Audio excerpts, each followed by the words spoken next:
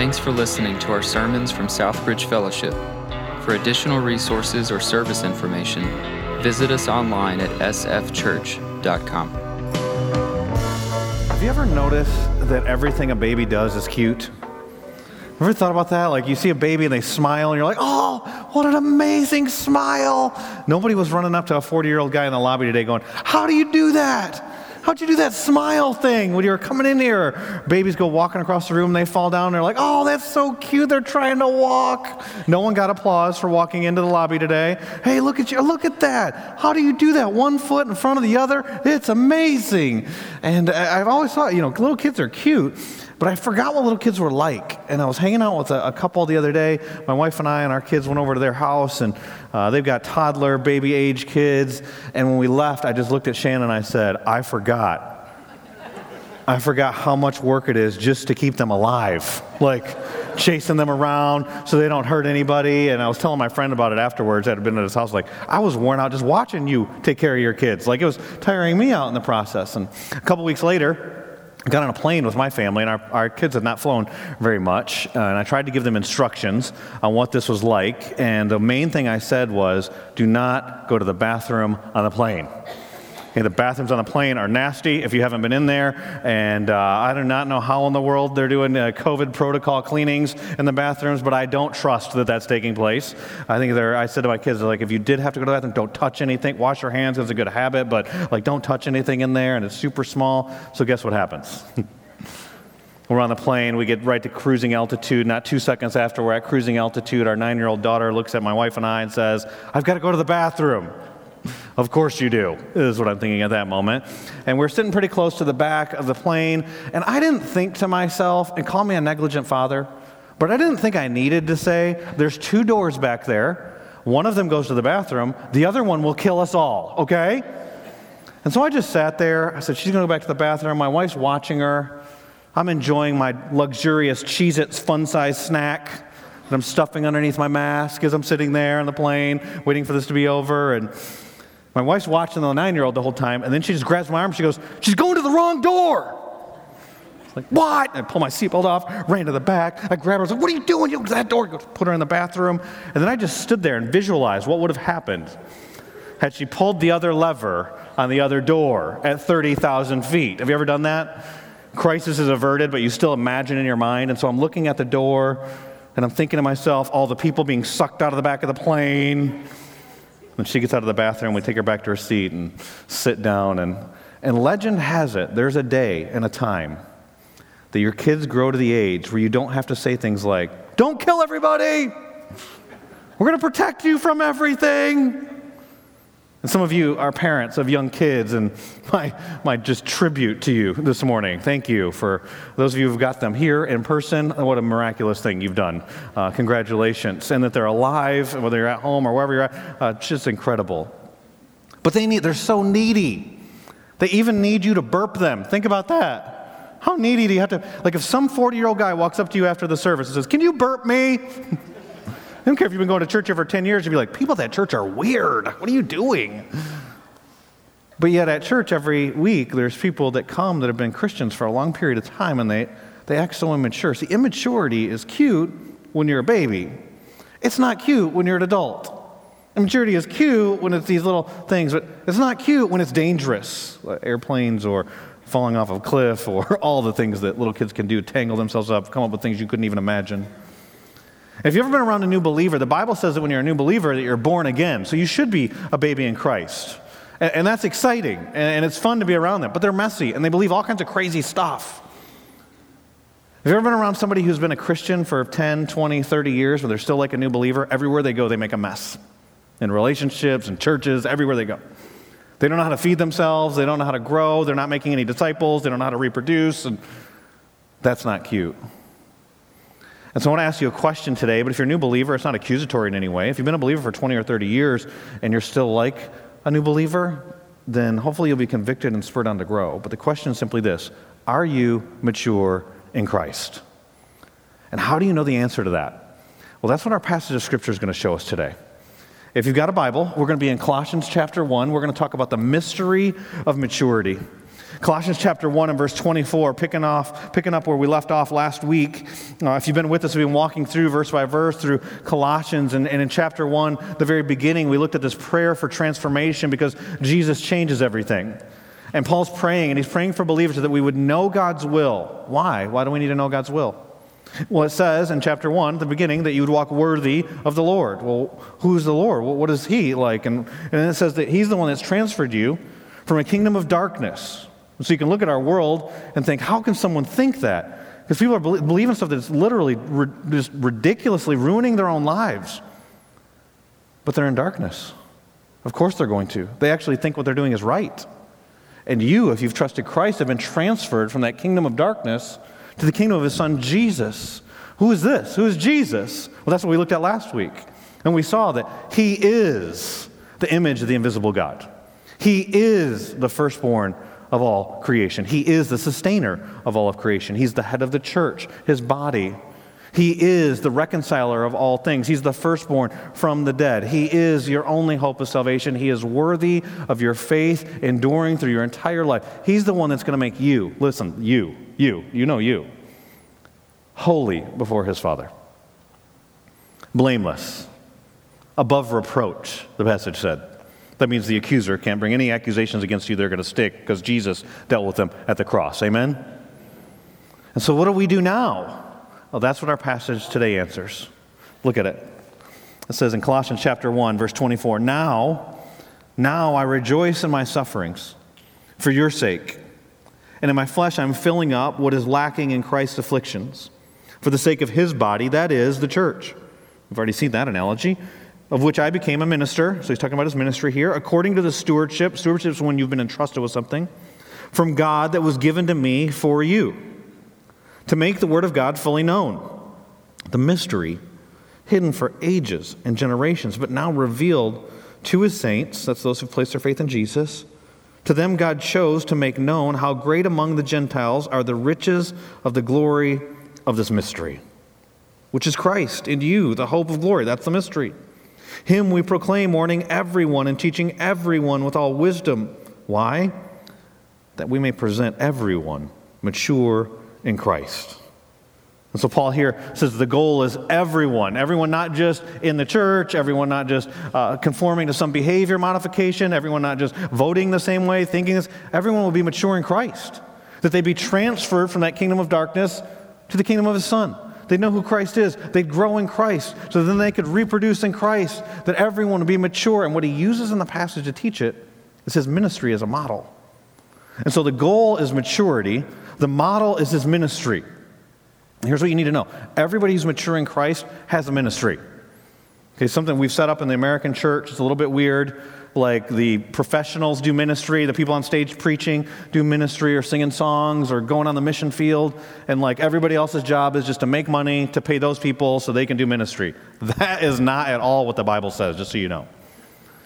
The Bible actually teaches, Ephesians chapter 4, that those people that are professionals like that, the pastors and teachers and elders and evangelists, they're supposed to equip the body, everybody, for their ministry. And so if you're mature in Christ, kind of an underlying presupposition of this passage of Scripture is that you have a ministry. That doesn't necessarily mean you need to start some 501c3 organization in our community. Maybe. But you have a ministry. Where you work, where you live, God's put you there specifically in those spots with your neighbors, with your friends, with your kids, with your parents, all those people. So that you would have a ministry. And if you have a mature ministry, here's what it looks like. And so what I'm going to do as we walk through this passage today is I'm just going to ask you some diagnostic questions. And so you can ask those questions yourself. I don't know the answer. You know the answer. You can talk to your small group about it. Talk to the people you're at church with today about it. Talk to the Holy Spirit about it. But the first question is simply this. They're all based on the passage. Can you rejoice in your sufferings? Can you rejoice in your sufferings? Because if you look at verse 24, it says here, Now I rejoice, he's using his ministry as a model, now I rejoice in my sufferings, in the interesting phrase, for your sake. Now what's he talking about here? Let me first say what Paul is not talking about in this passage. He's not saying some like twisted view of suffering, like he's seeking it out, like he wants pain in his life. But he knows that suffering is part of life. And we all know this if you read the Bible, that it's going to be part of your life as a follower of Jesus. In fact, the Bible warns you, if you don't experience persecution, you're not doing this Christian thing right. It says, woe to you, Luke chapter 6, woe to you, Jesus speaking, cursing on you, if everybody thinks you're awesome. That's my paraphrase. The way that Jesus says it is, woe to you if all men speak well of you, because that's how they spoke about the false prophets. And so if you're presenting Christ on a regular basis, you're living out your faith, then you're going to experience persecution. There's promises of that by Jesus. They're not the promises most of us claim. Like, you don't go to somebody and be like, you need to believe this promise. John 16:33, in this world you will have trouble. The Bible says that. I bet it's nobody's favorite verse. Maybe the next part says, take heart, I've overcome the world. But don't miss the first part. There's going to be trouble.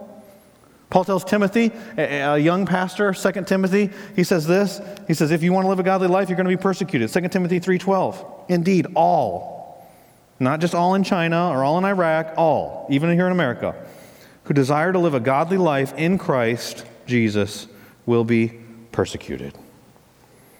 So suffering's part of life. Everyone here has suffered. And before I dive into this question more of can you rejoice in your suffering, let me just pause and acknowledge these past 10 to 12 months have been really tough on some of us. Some of you here have experienced significant losses, loved ones, spouses, kids. I've done some unique funerals over these past 10 to 12 months, some online. Some people have postponed, still haven't had a funeral, had their spouse or different people have died a while ago now. I did one funeral where I was standing at the graveside just with the family, and everybody who came to support the family just drove by in cars. A unique time, which adds to the suffering.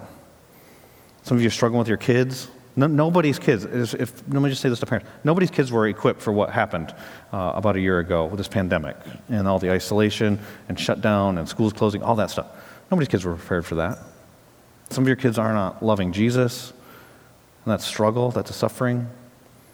We're dealing with suicide way more than ever before, people attempting or thinking about or talking about. And so I don't want to rush past this question here and then misportray what Paul's talking about or what I'm trying to communicate to you this morning. I just want to acknowledge, I know there's some significant suffering. Some of you experienced losses, some loss of job, loss of graduation, like vacation, all kinds of stuff has happened that you've missed out on. I get that.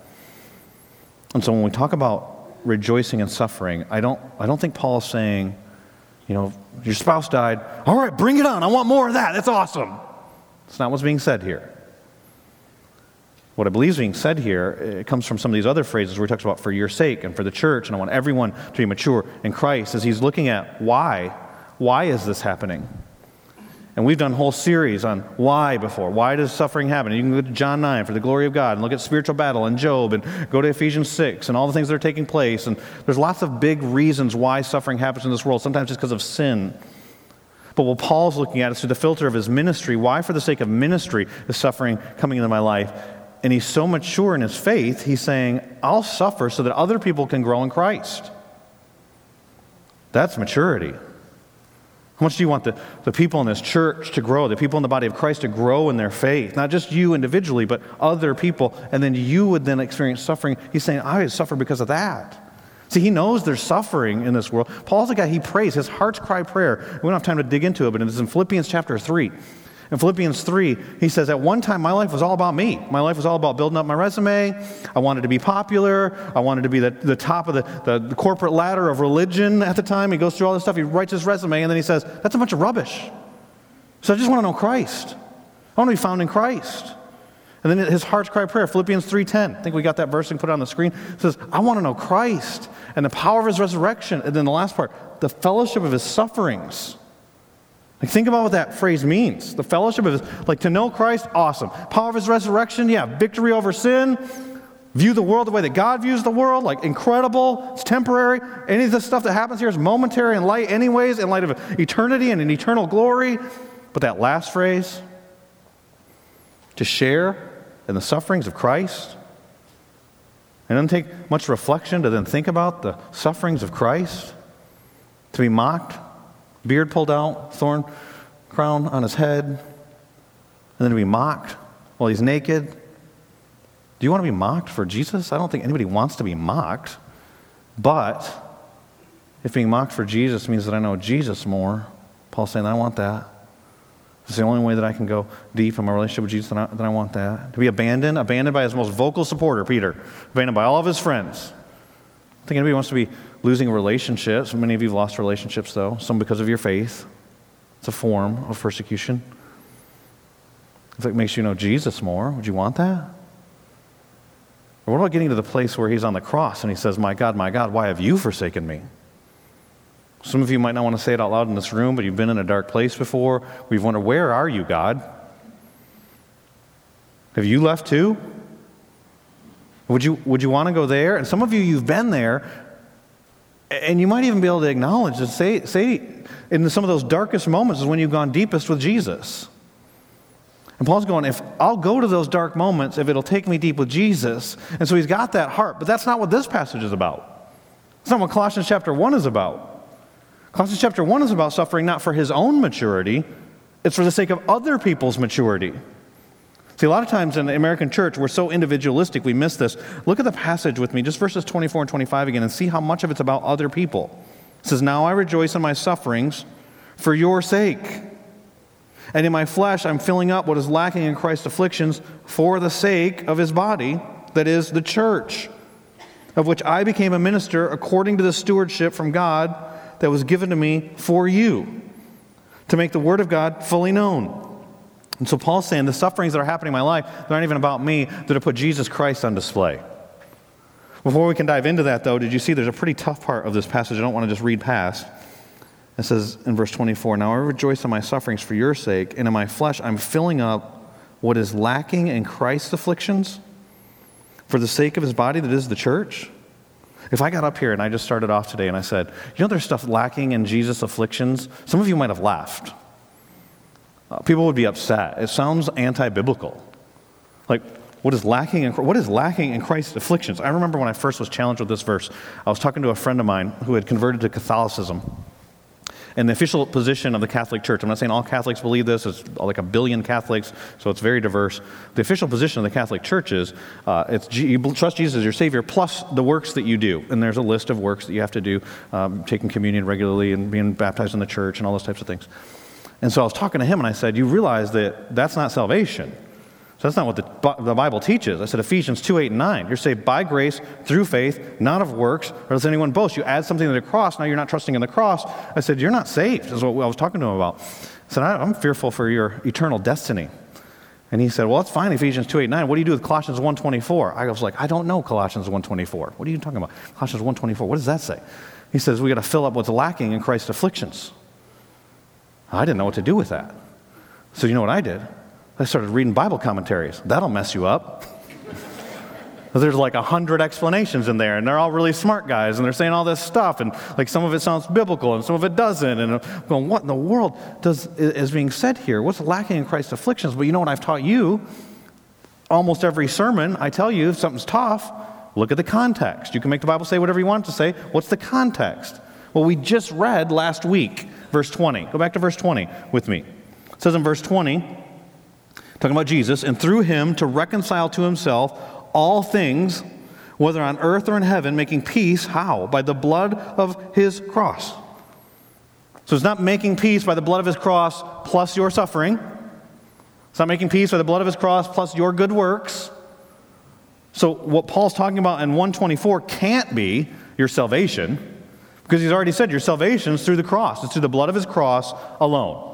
So what is he talking about when he says there's something, because he does say there's something lacking in Christ's afflictions for the sake of his body, that is the church, and so for the sake of these other people. And what I believe, and there's a lot of views on this, to be really clear, but what I believe that he's talking about is that for the sake of the church, it's not known by everybody what Jesus suffered. Not everybody's seen or experienced the cross. And so you can't take everybody back in time, 2,000 years, but what God can do is put his son on display through your suffering. As a mature follower of Christ, that you then spread the suffering of Christ, what he did on the cross, through your suffering, how you suffer, you point people to Christ. John Piper, I think, says it well in a sermon that he preached. It's kind of a long quote. We'll put it up on the screen. But he says this, after walking through Colossians 1 with his folks and his church, he says, I think the context that we just looked at suggests that Paul's sufferings fill up Christ not by adding anything to their worth, but by extending them to the people they're meant to bless. What is lacking in the afflictions of Christ is not that they are deficient in worth or merit, as though they could not sufficiently cover the sins of all who believe. What is lacking is that the infinite value of Christ's afflictions are not known in the world. They're still a mystery, hidden to most peoples. And God's intention is that the mystery be revealed, extended to all the Gentiles. That's the context here. It's everybody who's not Jewish. So the afflictions are lacking in the sense that they are not seen and known among the nations. They must be carried by ministers of the word. And those who, that's you and me, by the way, it's not just preachers, it's all of us. And those ministers of the word fill up what is lacking in the afflictions of Christ by extending them to others. It's a lot of words. I like how the Radical blog, which is David Platt's blog, says it. They say it a lot more succinctly. He says this. He says, Christ suffered to accomplish salvation. We suffer to spread salvation. That's what Piper was saying, if you put all of his words really succinctly. That what Paul's saying in this passage when he talks about for your sake, for the sake of his body, for the sake of the church, for you to make known the word of God, fully known. When he says, I rejoice in my sufferings for your sake, and so that you would know Christ more. Not so that you look at Paul's sufferings and be like, man, that guy suffered more than me. At least somebody's got it worse than me. Not so you can be like, well, he made it through. Maybe I can make it through. Like, all those things aren't bad. Just going, look at how you can see Christ through the way that he's suffering as a mature believer in his ministry, actually doing that for the sake of other people growing. Can you rejoice in your sufferings? I listened to a podcast this week by a friend of mine, actually, Jenny Allen. I don't know if some of you have read some of her books. She's got one book made for this, and she was talking to a lady on her podcast who was from Baylor University, had graduated from Baylor, and was now 32 years old, and had her third round of cancer that she was going through. She found out her first round of cancer while she was a senior at Baylor, 21 years old, getting ready to graduate, had ocular cancer and eye cancer, and through radiation and different treatments was able to make it through that cancer. About 7 years later, she was about to get married, and 8 weeks before her wedding, found out that the cancer had come back. Her greatest fear was that she would lose her eye, and she did. You think about what your greatest fear is and if it happened. And in the podcast, when she was being interviewed, she said, yeah, when most women were getting ready for their wedding dress fitting, I was getting my eye fitted so that I could get a new glass eye. But she said, but then after that, I felt like, well, all right, now that cancer's over with, I can move on with my life. Now I can start really living my life. And she got married. They had a baby right away, and then found out the third round of cancer had come. And she was told it was terminal. It was not just in her eye anymore. It was in her bones and in her liver and all throughout her body. And she had just 2 weeks earlier been reading Jenny Allen's book, Made for This. And in that book, she challenges people to say, God, whatever you want for me, that's what I want for me. So she said, I was praying that, and then I found this out, and I didn't want what God wanted. She talked about the struggle of that. She's excited to die because she wants to be with Jesus. She's not excited about leaving her 2.5-year-old here, not excited about leaving her husband here. And so she was talking through that.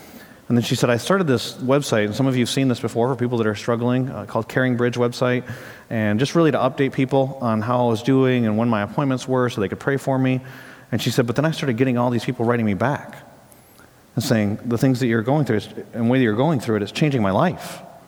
And you've inspired me. And then she said, through tears, still losing her daughter, but she said, I said to God, if this is what you want in order to impact these people, I'm a willing vessel. That's what I believe that Paul's talking about here in this passage. It's not, hey, I really want to suffer. That'd be amazing to suffer. God, could you bring some more suffering into my life? Like, that's not, I think, what he means by rejoicing. But I think it means when the rejoicing comes, you realize there's a bigger purpose in this suffering that happens. And so when the suffering comes, I can rejoice because I know you're accomplishing something. It's to further the ministry that you've given me, which is to present more and more people mature in Christ for their maturity. Can you rejoice in your suffering? Not only can you rejoice in your suffering, but do you repeat the gospel regularly? Do you repeat the gospel regularly? To yourself, to other people, to non-believers, to believers? Look at the next part of this passage. We'll read from verse 24 to give us the full context, but we haven't really talked about verses 27 and 28 yet. Look at it. It says, now I rejoice in my sufferings for your sake, and in my flesh I'm filling up what is lacking in Christ's afflictions, for the sake of his body, that is the church, of which I became a minister, according to the stewardship, something entrusted to me from God, that was given to me for you, To make known the word of God, fully known, the mystery, interesting word, hidden for ages and generations, but now revealed. People now know the answer to his saints. To them God chose to make known how great among the Gentiles are the riches of the glory of this mystery, which is Christ in you, the hope of glory. Him we proclaim, warning everyone and teaching everyone with all wisdom, that we may present everyone mature in Christ. And so a couple times in this passage, he talks about this mystery. His ministry's got this mystery to it. And I think most of us are familiar with mysteries. Maybe you watch mystery movies or read mystery novels, or, there's the whodunit board games, and there's real mysteries that happen in life. I remember the first time I went to the grassy knoll. I was living in Dallas, Texas, and I went to the grassy knoll where JFK was shot. I don't know anybody here that's watched any of those movies or seen any of the theories of when and who and how JFK. I remember when I was a little kid, they taught us the president had been shot because a guy that hated the president shot him, Lee Harvey Oswald. And I went to the museum in Dallas, and that's what they teach there. And then I walk outside, and there's like a dozen people selling magazines, and none of them are teaching that, just so you know. They're all talking about, no, the CIA cover-up, and there was a guy over here, look at these pictures that they don't want to show you in the museum, and I bet you they didn't tell you this in school, and see the angle that the bullets went in, and the gory pictures, it's like, I don't even want to be here. And they're telling you all this stuff, and here's what I know after going to the grassy knoll. He got shot. Who did it? I don't know. It's a mystery. Or do you remember, we talk sometimes about, how does this happen in this day and age? How do these things take place and then this couldn't happen? Somebody's got to be controlling these things. We lost an airplane. Do you remember that? Malaysia Flight 370 had like 200 and some people on it. A Boeing 777. How do you lose an airplane? Sometimes I can't find my keys. How do you lose an airplane? It's a mystery. But then he says here in this passage, not only mystery and mystery language, but he talks about the riches of Christ. Interesting language. To them God chose, verse 27, to make known how great among the Gentiles are the riches of the glory of this mystery. There's the riches mystery. It got me thinking about treasure hunting. And so for some reason in my study this week, I spent way more time than I should have reading about treasure hunting. And so there's all these treasures. Some of them have been found. Some of them it's like, that can't possibly be real. Oak Island in Canada. I don't know if you've seen this. Anybody here interested in treasure hunting? I wasn't, but then I started reading all these stories. There's one, it's always been my favorite one I'd seen before. A guy named Forrest Fenn. I don't know if anybody's seen the Forrest Fenn treasure hunt. It was a guy, he was an art collector. And in like 1988, he got cancer, thought he was going to die, and had this aha moment as he was laying in bed thinking that he was going to die. He thought, I had so much fun collecting all these art pieces and all these jewels and all this stuff. I'll make a big brass treasure chest, kind of like you see like Goonies or Raiders of the Lost Ark or something. I'm going to buy this thing, and then I'm going to put all my stuff in it. I'm going to go hide it in Santa Fe, New Mexico. That's where he hid it. And then he was fine from his cancer, and he never hid the chest until 2010. In 2010, he was like, well, I might as well create an adventure for everybody. He wrote a book. I can't remember the book. There's something like The Quest or something like that. He wrote this book with a poem in it that had clues on how to find the treasure chest, and then he hid it at an undisclosed time out in the desert. And then it's said that 350,000 people have tried to go and find this treasure. And one time he went on the Today Show and he was talking about it, and the bookstores said that at one point his books were selling about 25 copies a month. And after he went on the Today Show, they started selling 25 copies a minute. It's estimated the treasure was worth between $2 and $5 million, diamonds and figurines and different coins and things that were inside that. And I was looking it up this week, and somebody found it in 2020. They didn't say who. That person obviously didn't want to be known. There's 350,000 people out there looking for this thing.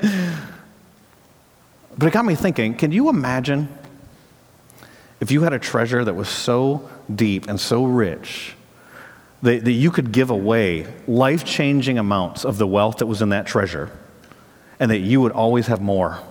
Like there was no bottom to the pit if you continued to dig into the gold and the diamonds and all this stuff, and you'd give it. And I'm not just talking about like blessing somebody. I'm talking about you gave it away, it changed their life. But then the more you dug into it, the more you found for yourself. That's what Paul's talking about in this passage with the gospel. He's talking about the gospel when he talks about this mystery. It was previously unknown, hidden from the Gentiles, hidden, but now the riches of Christ, this mystery that we have, he tells us exactly what it is in this passage, verse 27. We've read it 3 or 4 times now. To them, God chose to make known how great among the Gentiles are the riches of the glory of this mystery. What's the mystery? It's Christ in you, the hope of glory. What does that mean? Well, the way that Christ can be in you is through his death, burial, and resurrection. You place your faith in Christ, he comes to indwell you, Ephesians chapter 1. He's a deposit guaranteeing your inheritance. The hope, meaning something that it's not like you wish that it would be true in the Bible. We've talked about this lots of times. We did a whole series on hope. Hope is not a wish. Hope is something that you know to be true, you just haven't experienced it yet. The hope that one day you're going to share with him, participate with him in his glory. That's Christ in you, the hope of glory. That's the gospel. And that's what you have. And so this passage tells us the way that we mature in Christ is repeatedly preaching, teaching the gospel. Look at verse 28. Him we proclaim, warning everyone and teaching everyone with all wisdom, that we may present everyone mature in Christ. And so when I say that question, do you repeat the gospel regularly? I don't just mean are you giving gospel presentations to non-believers, although you should be doing that. But you should not just be thinking through the facts of the gospel, death, burial, resurrection of Jesus. But the more you preach, it's like digging into that treasure. The more you preach and teach the gospel, the more you begin to see life through the lens of the gospel. And so you start applying it to your own life as a believer too. And so it says here for everyone. And so it's for non-believers. Like think about, we should proclaim the gospel to non-believers across the whole world. But the Bible says the gate is narrow. Few are going to find it. But you found it. You found the treasure. And what you're doing when you proclaim the gospel is going, I know where the treasure, you can have the gate is narrow. Here's the gate.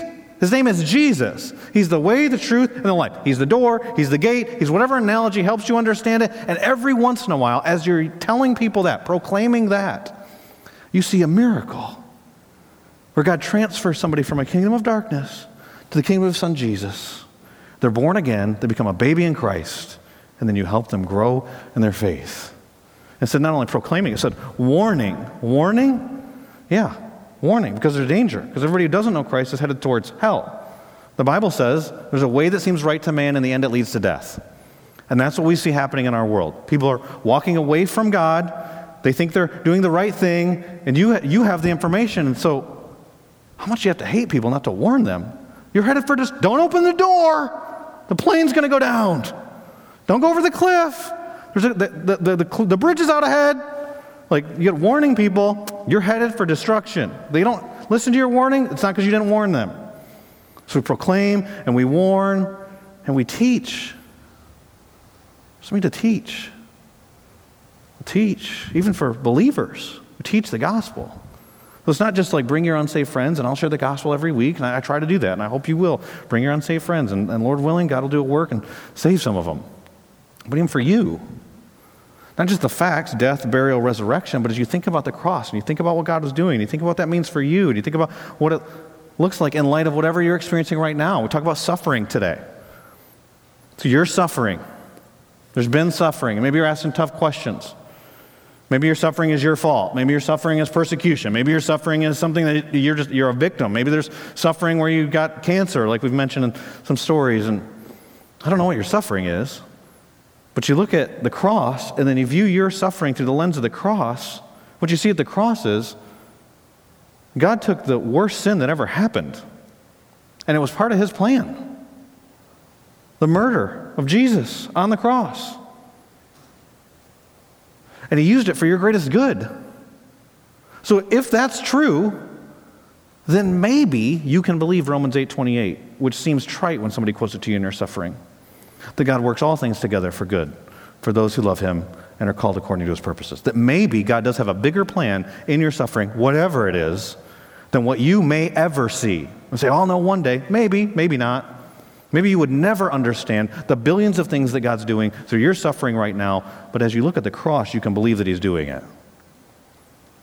Or maybe you're wondering about God's provision in your life, or whether you should be generous with other people, and you look at the cross, and you go, He didn't spare his own son, but he gave his own son for the propitiation, the payment of my sins. Then if he can provide for me eternally, then he can provide for me daily. And if he's generous and I'm supposed to put Christ on display through my life, then I should be generous with my time, with my money, with the gifts that God's given me in my ministry. A mature ministry is going to be generous. So you look at life through the lens of the cross. Do you repeat the gospel to yourself? It changed the way you view much of your life. And we can pick lots of them. Maybe you struggle with sin. And you look at the cross, and yeah, it's true. And Hebrews says that we haven't struggled to the point like Jesus did in the garden, to the point of shedding blood. But you look at, not only did he die on the cross, but he rose from the dead, and there's victory. And the Bible says that you have the same power that raised Christ from the dead living in you. Do you know what that means for your struggle with sin? It's possible to have victory. So some of you are in that Romans 7. I don't do what I want to do, and then I want to do things, and I don't do those things, and there's this battle, and it's like, I know my desires, but then you keep looking at porn, or you keep lying, or you keep gossiping, and you feel defeated. But then you look at the cross. Jesus rose from the dead. He's given you the Holy Spirit deposited in you, the power that raised Jesus from the dead. Yeah, we want the fellowship of suffering, yes, but also we want to know the power of the resurrection. Amen? So you look through the cross. You want to grow in maturity. It's through the proclamation of the gospel, warning of the gospel, the teaching of the gospel, and you never outgrow the gospel, just so you know, believer. It's not just your ticket to get into heaven. It's the key to your growth and maturity. And that's what the Apostle Paul's saying. Just one more time, I'll read you verse 28. Verse 28, he says, Him we proclaim, warning everyone and teaching everyone with all wisdom that, here's the reason, and we may present everyone mature in Christ. First question, can you rejoice in your suffering? Second question, do you repeat the gospel regularly? Third question, do you live in community on mission? Do you live on mission in community? Doesn't matter. The order doesn't matter there. And look at the next part of the passage, verse 29. For this I toil, struggling with all, not his own energy, God's energy, with all his energy that he powerfully works within me. So he's never met these people, we're going to read in just a minute. When he talks about toiling for them, he's probably praying for them. For I want you to know how great a struggle, and striving is the language that's used there, I have for you and for those at Laodicea, not just Colossian church, but Laodicea church. So not just Southbridge, but all the churches in the triangle that are preaching the gospel. And for all who have not seen me face to face, that their hearts may be encouraged, being knit together in love, to reach all the riches of the full assurance of understanding and knowledge of God's mystery, which is Christ, in whom are hidden all the treasures of wisdom and knowledge. I say this in order that no one may delude you with plausible arguments. There were false teachers. There was lots of false teaching that day, around that time. For though I am absent in body, yet I am with you in spirit, rejoicing to see your good order and firmness of your faith in Christ. Ties back to what we talked about last week when we talked about who Jesus is. And if we believe that that's who Jesus is, then we would continue enduring faith. And the language that he uses here when he talks about in verse 29, toiling and striving, struggling, and this energy, and then chapter 2, verse 1, the struggle that he's in, it's athletic language. And so I know today's been a heavier day, talking about suffering. And I know that we're kind of in a down season for sports. But I know some of you wear your jerseys regularly. Have different teams. Who are your teams? Tell me who your teams are. You don't care what sport it is. Who we got? Tiger Woods. Tiger Woods. That's your team. That's a one-man team you got there, JP. Yeah, there you go. He is pretty good. That's true. That's true. Who else we got? What do we got? What's that? Was that cricket over there? Was that good day, mate? What do we got? NC State. Got any Wolfpack fans here today? Oh, we got cymbals going on. Any Tar Heels? That's right. They're silently raising their hands. All the Tar Heels are Baptists. All the Wolfpack fans are charismatic, apparently. You get your different teams out here. You know, if you've been to a game, I don't care if it's hockey, the Hurricanes, or Wolfpack, or whoever it is your team. If you go to a game, I've been to a game before, sit next to people, I don't have any idea who they are. They're wearing the same jerseys, same shirts, all that kind of stuff, and the team scores a touchdown or a basket, and you jump up, you're hugging those people, you're high-fiving those people, you're on the team together with those are your people in that time. Listen, some of y'all come to church, you don't know who some of the people are that sit in this room. These are your people. You praying for these people? You're struggling for these people? Do you care about the growth of the people in your church? That's your team. Your team is the church. And it's not just Southbridge. The goal is not to build up Southbridge so we can have like 10 services or whatever the deal would be on that. The goal is that we'd reach the city for Christ. And ultimately we'd reach the nations for Christ. Amen? But God's put you here at this moment and this time as part of this body with your abilities and mind and experiences and resources to reach this world for Christ. And the way that the Bible says that happens is that you experience spiritual transformation that then overflows out of your life for gospel saturation in the world around us. But we do it together. Nobody's supposed to do this on their own.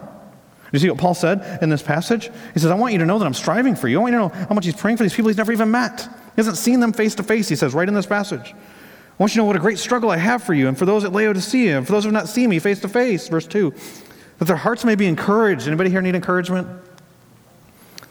It's a rough time. Rough time in our world. It can be a rough time to be a Christian. I mean, we're not getting our heads cut off, but if you read the media, you are the bad people. By the way, you're the problem in our culture. Whether it's your hate because of biblical values about sexuality, or whether it's just whatever thing that you can possibly come up with that we can sensationalize, it's some political group that we are rather than actually lovers of Jesus, like, we can use some encouragement. You know what the Bible says about encouragement? It's part of the role of the church with each other. Hebrews chapter 3 and verse 13 says, but exhort one another every day as long as it's called today, that none of you may be hardened by the deceitfulness of sin. Because here's the temptation in our culture, is to either see the darkness that's out there and run to our holy huddle and just hang out with our church friends, or conform to the world and throw Jesus in with it. Neither one of those are a valid option. Because we've been placed here to reach this world for Christ. We do have a place together of encouraging one another, exhorting one another regularly, striving for one another with all of God's energy that he's given us, the power of the resurrection in us, to help one another accomplish our ministries, but so that we can reach this world for Christ. And that's what mature Christians do. So are you mature? Can you rejoice in your suffering? Do you repeat the gospel regularly? Are you living like a family with, I'm not asking if you attend a service on Sunday. I can tell that by those of you here. If you're watching online, you're attending a service.